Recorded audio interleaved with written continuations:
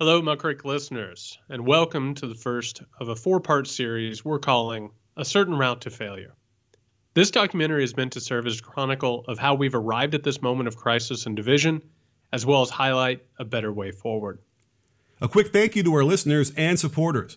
Please stay tuned at the conclusion for a list of our producers who made this project possible. Before the series ends, we'll have made our way through modern American history and one of the most misunderstood speeches of all time. And now, A Certain Route to Failure, Part 1, A Crisis in Confidence. Good evening. This is a special night for me.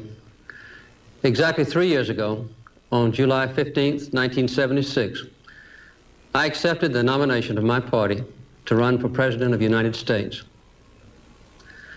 I promised you a president who is not isolated from the people, who feels your pain and who shares your dreams, and who draws his strength and his wisdom from you.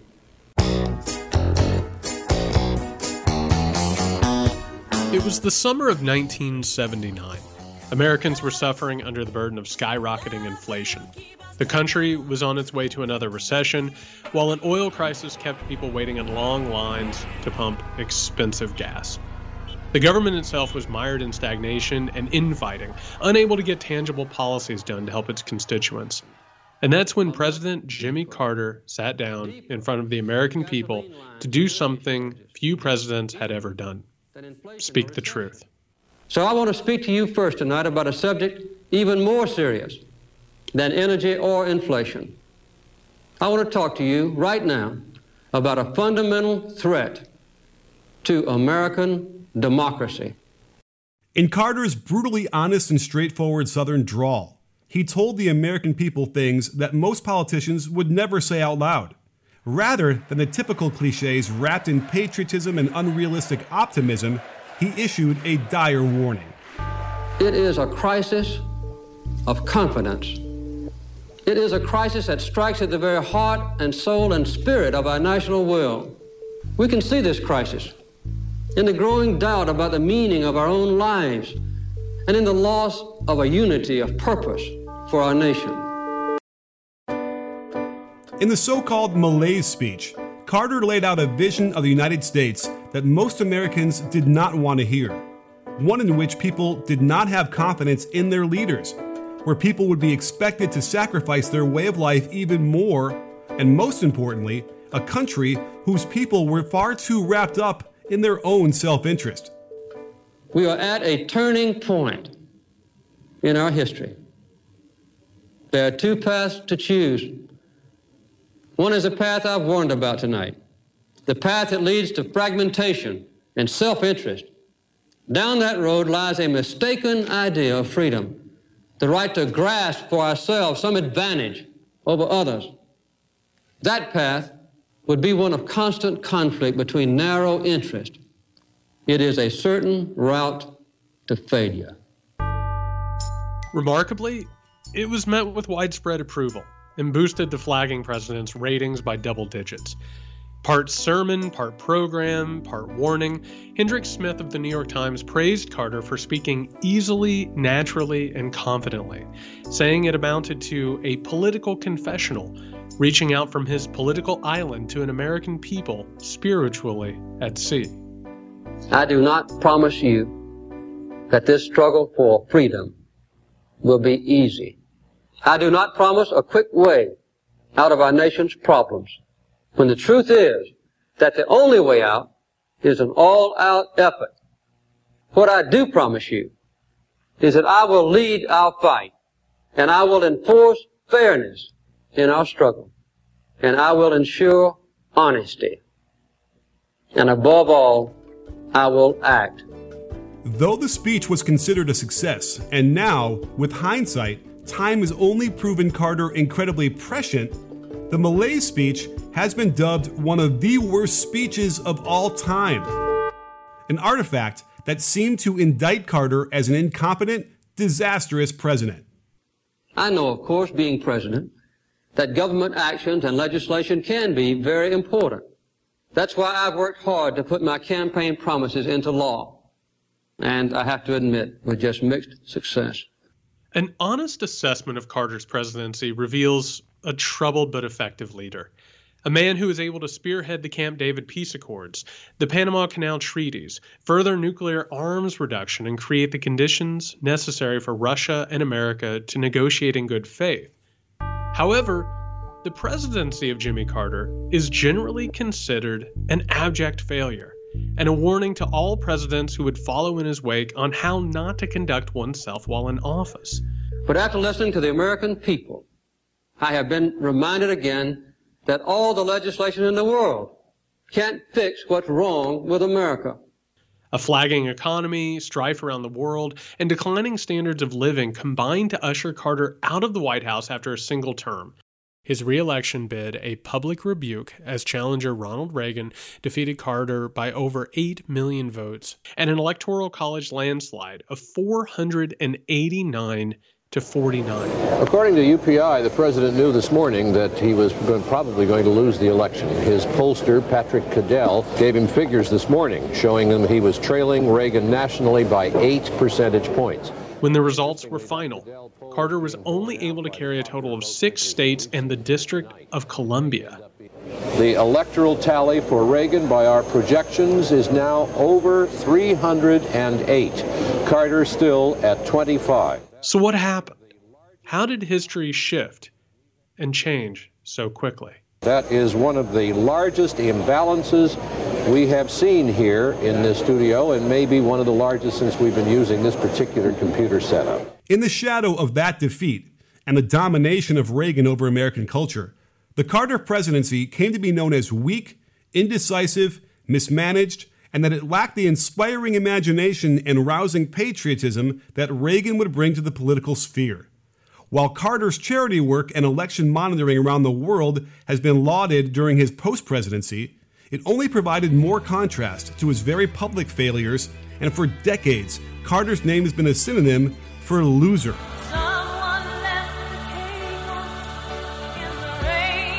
As you know, there is a growing disrespect for government, and for churches, and for schools, the news media, and other institutions. We must guard against the acquisition of unwarranted influence, whether sought or unsought, by the military. While Dwight Eisenhower lives in the public consciousness by accurately predicting the perils of the military-industrial complex, it was Carter's speech that proved even more prescient to the current political landscape. It was a condemnation of dangerous political forces within the country that meant to undermine democracy. This is not a message of happiness or reassurance, but it is the truth, and it is a warning. A dire warning of what that undermining might lead to. You know I'm totally off script right now. The Green New Deal, right? Darling, is the wind blowing today? I'd like to watch television, darling. Russia, please, if you can, get us Hillary Clinton's emails. And a call to action for the American people to look into the mirror and wrestle with an existential crisis. What you see too often in Washington and elsewhere around the country is a system of government that seems incapable of action. You see a Congress twisted and pulled in every direction by hundreds of well-financed and powerful special interests. The backdrop for the Malaise speech, delivered on July 15, 1979, was a continuing energy crisis that had plagued the United States for the better part of the 70s. Dependence on the Organization of Petroleum Exporting Countries, or OPEC, created a vulnerability for the U.S. and its allies.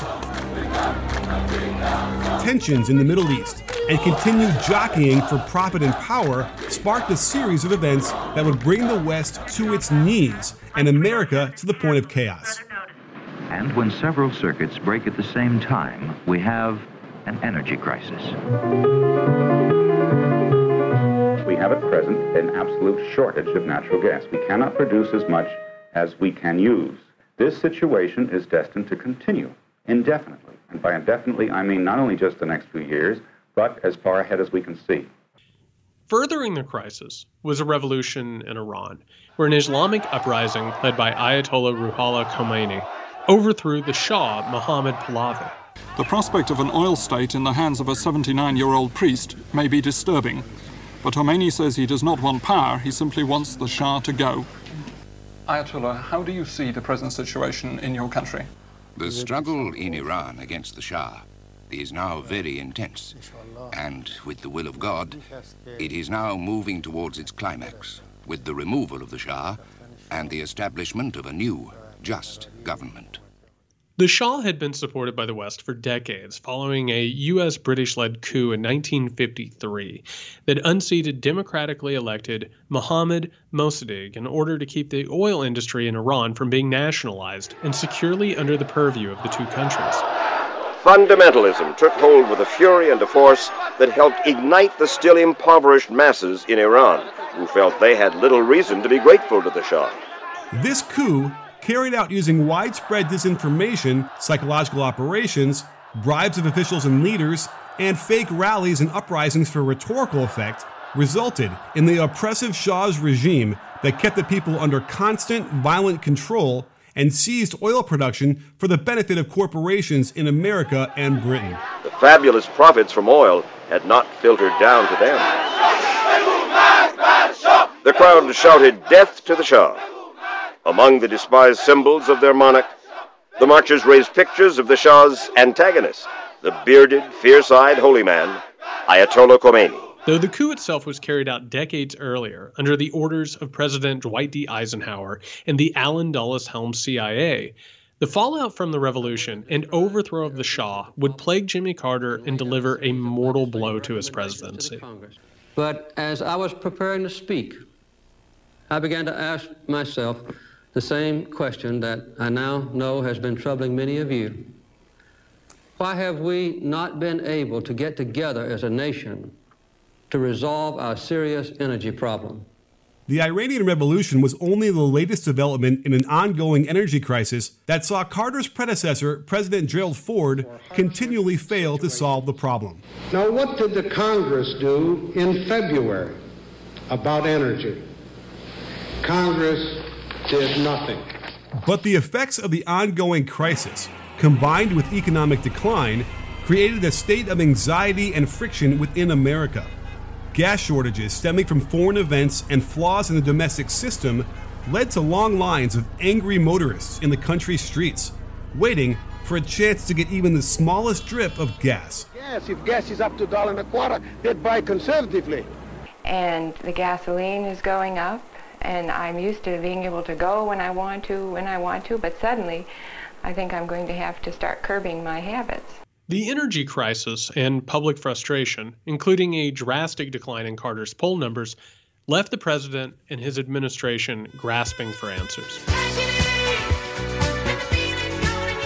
It's clear that the true problems of our nation are much deeper than gasoline lines or energy shortages, deeper even than inflation or recession. And I realize more than ever that as president, I need your help.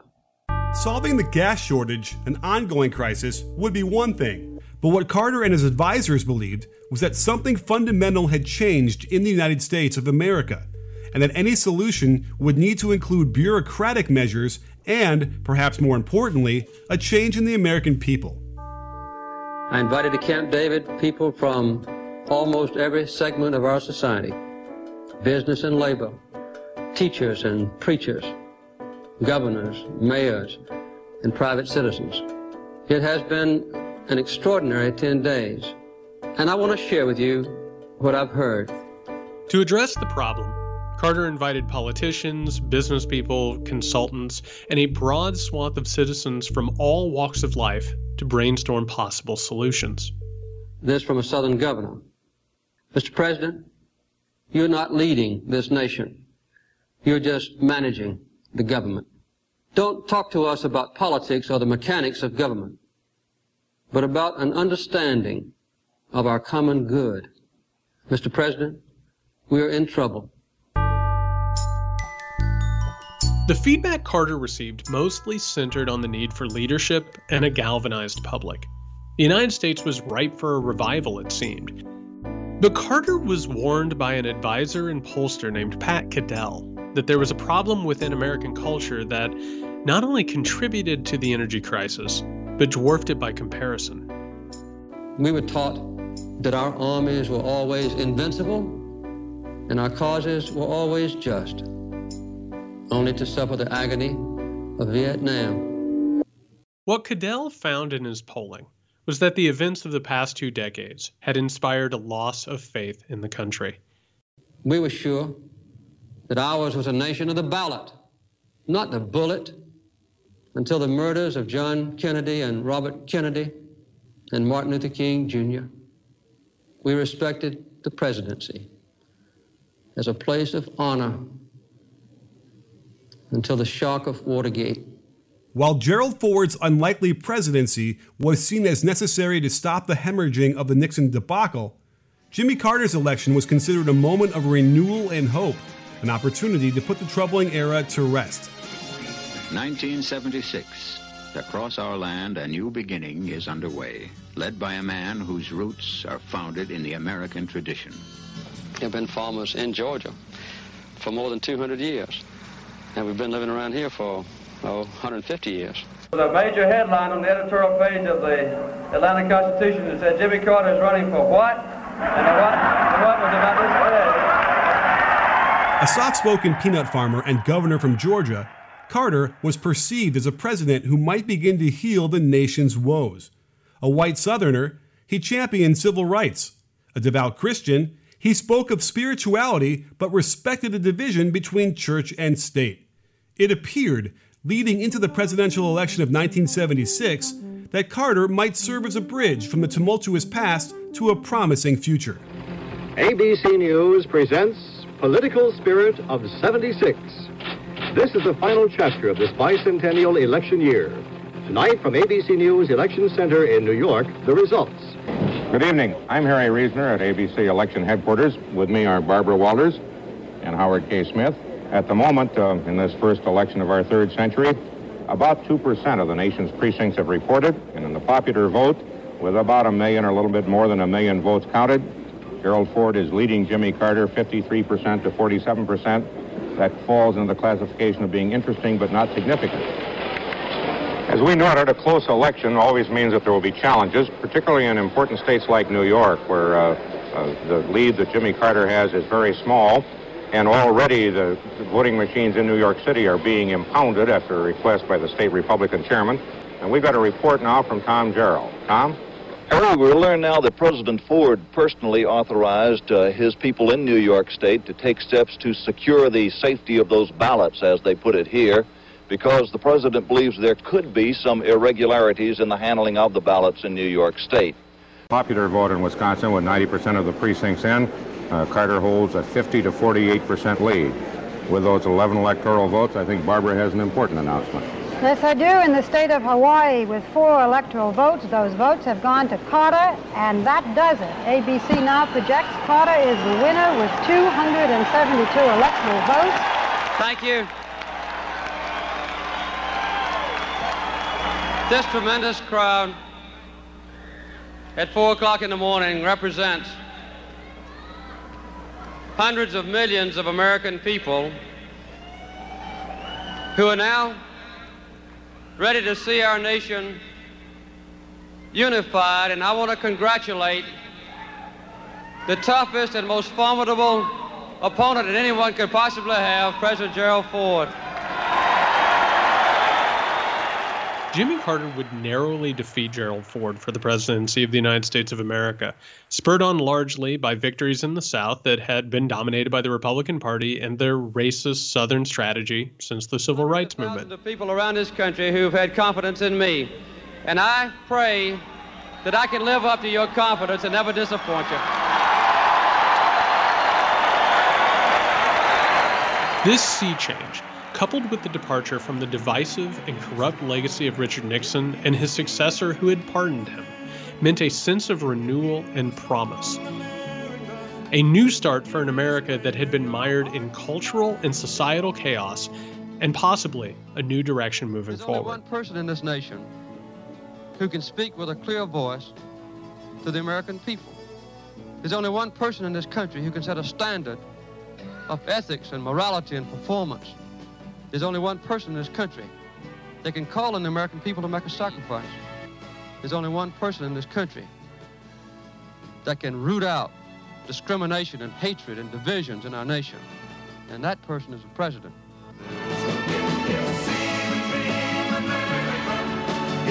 But the problems of the past would not be swept aside so easily, and the optimism soon gave way to renewed pessimism. Covert actions carried out in prosecution of the Cold War, such as the Iranian coup, would have consequences.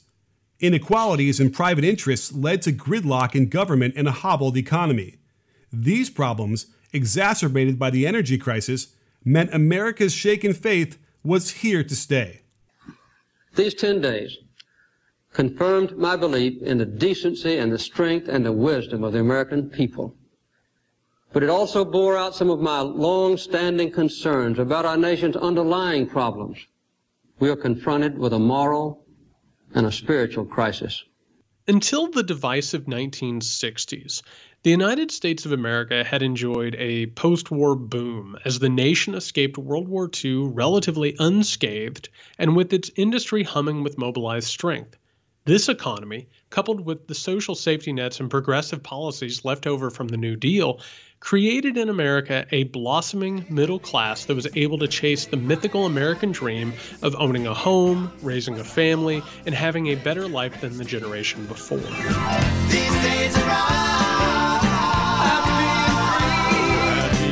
In this period, there emerged the illusion of a consensus, where Americans were supposedly in agreement about politics and culture. This was spurred by the advent of mass media, relatively widespread economic security, and a lingering sense of accomplishment from the victory over fascism in Europe. But this consensus was completely fabricated as many Americans were left in the lurch, including people of color, women, and the LGBTQ population, who were largely silenced by violence and intimidation. Here's great news about two wonderful Baraxo hand cleaning products. Oh, first, I'd love to be an Oscar Mayer wiener. That is what I truly like to be. Crack pop makes the world go round. Because America was engaged in a post-war struggle for power against the Soviet Union, much of the emphasis of American society was put on capitalism. That system was treated as a religious faith, demanding fealty and unquestioning reverence. American capitalism became synonymous. And so the very ideas of freedom, liberty, and equality were replaced with purchasing power and amassing of wealth. Whether it's shopping for hats or shopping for a used car at a Chevrolet dealer's used car lot, a woman likes to take her time. You're planning to bring the gang in afterwards. Now you've got the idea. Put plenty of Coke in that refrigerator. In your Frigidaire cold pantry, there's a place for all your foods, fresh and frozen, canned, bottled, and wrapped, new bought, and leftover. Political circumstances, individual rights, and civil liberties were secondary to acquiring new shiny appliances, products of convenience and status, reducing Americans to economic competitors against one another. Too many of us now tend to worship self-indulgence and consumption. Human identity is no longer defined by what one does, but by what one owns. The internal conflicts of race, sexism, sexuality, prejudice, and militarism would inevitably find their way to the surface after years of repression and denial.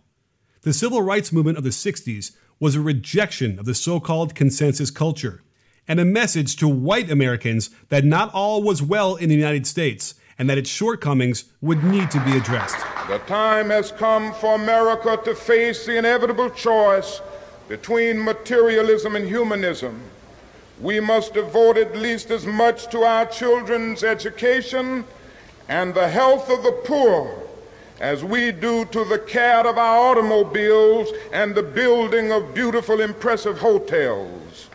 The crusade for equal rights and the backlash against the unethical war in Vietnam rocked the United States, highlighted America's shortcomings, and created a sharp divide between the left and the right, white and black, Democrat and Republican. The GOP, spearheaded by Richard Nixon, recognized the opportunity and, instead of attempting to heal the nation or move it forward, capitalized by carving the electorate into targeted demographics and appealing to the South and whites, both unsettled by the civil rights movement, to build a dominant political base. The choice we make in 1968 will determine not only the future of America, but the future of peace and freedom in the world for the last third of the 20th century. And the question that we answer tonight: can America meet this great challenge? The message of the Republicans was clear. The liberal movements of the 60s had gone too far. As we look at America, we see cities enveloped in smoke and flame. We hear sirens in the night. We see Americans hating each other, fighting each other, killing each other at home. What was important in America was the economy and the ability for white people to accumulate wealth, buy whatever they wanted, and be left alone in their homes. And as we see and hear these things, millions of Americans cry out in anguish. Did we come all this way for this?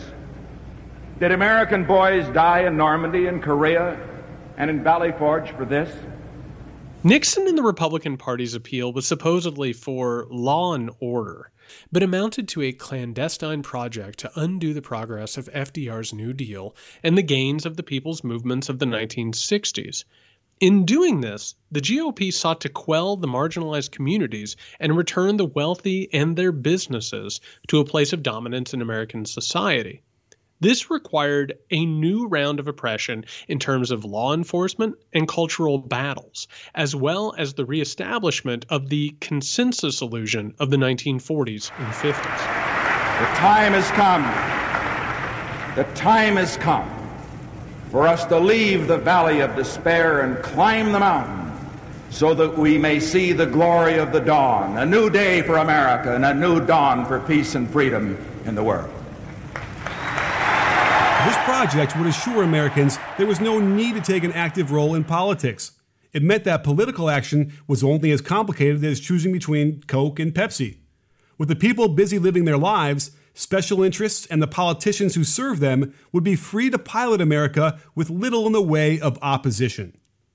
But we've discovered that owning things and consuming things does not satisfy our longing for meaning. We've learned that piling up material goods cannot fill the emptiness of lives which have no confidence or purpose. By the time Jimmy Carter delivered his address, he had recognized the scope and dire nature of the problem. Consumerism as a philosophy and distraction, a natural state of being, had begun to separate the people from the business of politics and turned it into something they might watch on their brand new television from the comfort of their just-purchased couch in their recently mortgaged home. The best things in life are free, but you can give them to the birds and bees. The symptoms of this crisis of the American spirit are all around us. For the first time in the history of our country, a majority of our people believe that the next 5 years will be worse than the past 5 years. And the willingness of Americans to save for the future has fallen below that of all other people in the Western world. That's what I want.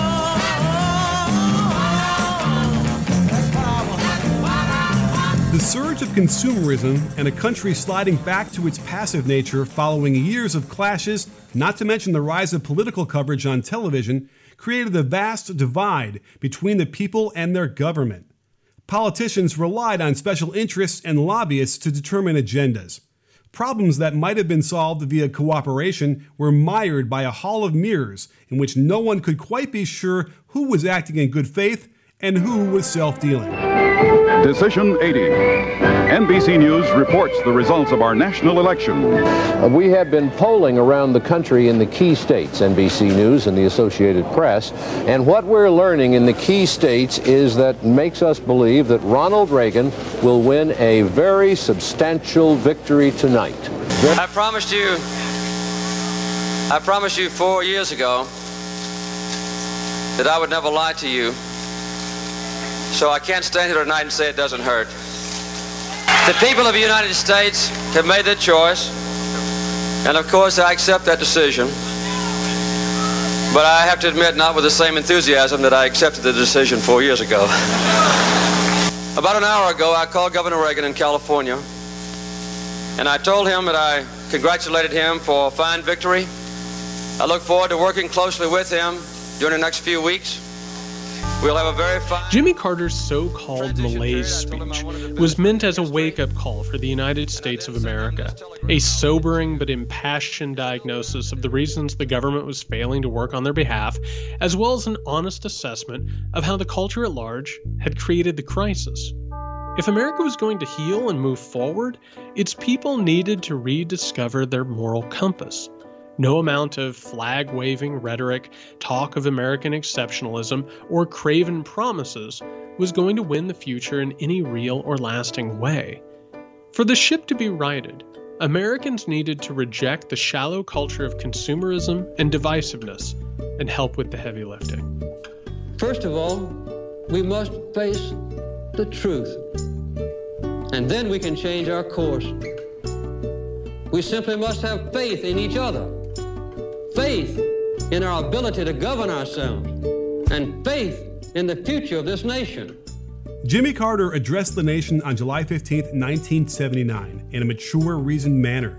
He delivered an assessment of the actual problems plaguing the nation and a warning should they continue. In little more than 2 decades, we've gone from a position of energy independence to one in which almost half the oil we use comes from foreign countries.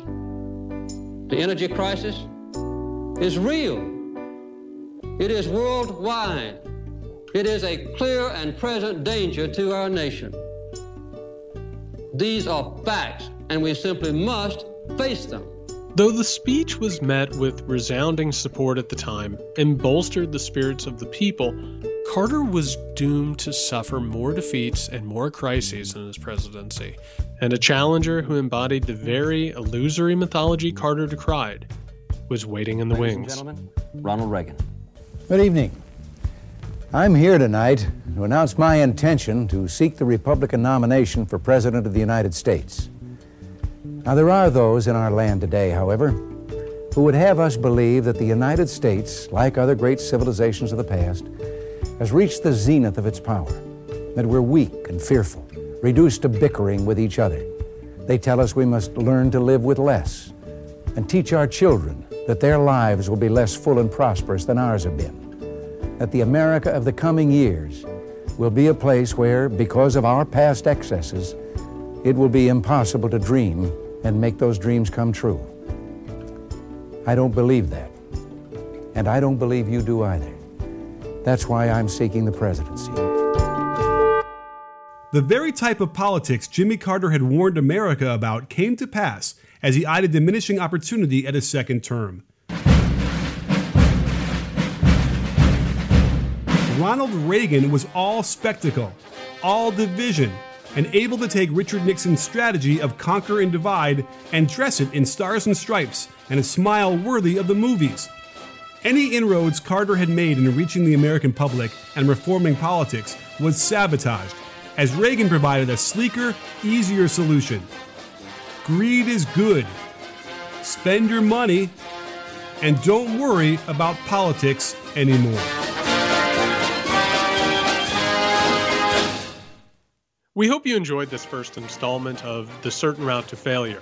As always, we at the Muckrake Podcast are incredibly grateful to our supporters and depend on our patrons at patreon.com/muckrakepodcast to continue making our podcast and producing original content like this documentary series. We wanted to take a moment and thank our producers who have stepped up and chipped in to make this project possible. A heartfelt thank you to Brian E. Castor, Jenna Cosgrove, Laura DeMasso, Jewel Ferran, Jack Flowers, Anna Rose Hart, Jamie Heifel, Tom Heineman, Jess Janda, Jessa, Jill on his rocker, Molly Katzen, Pamela Klein.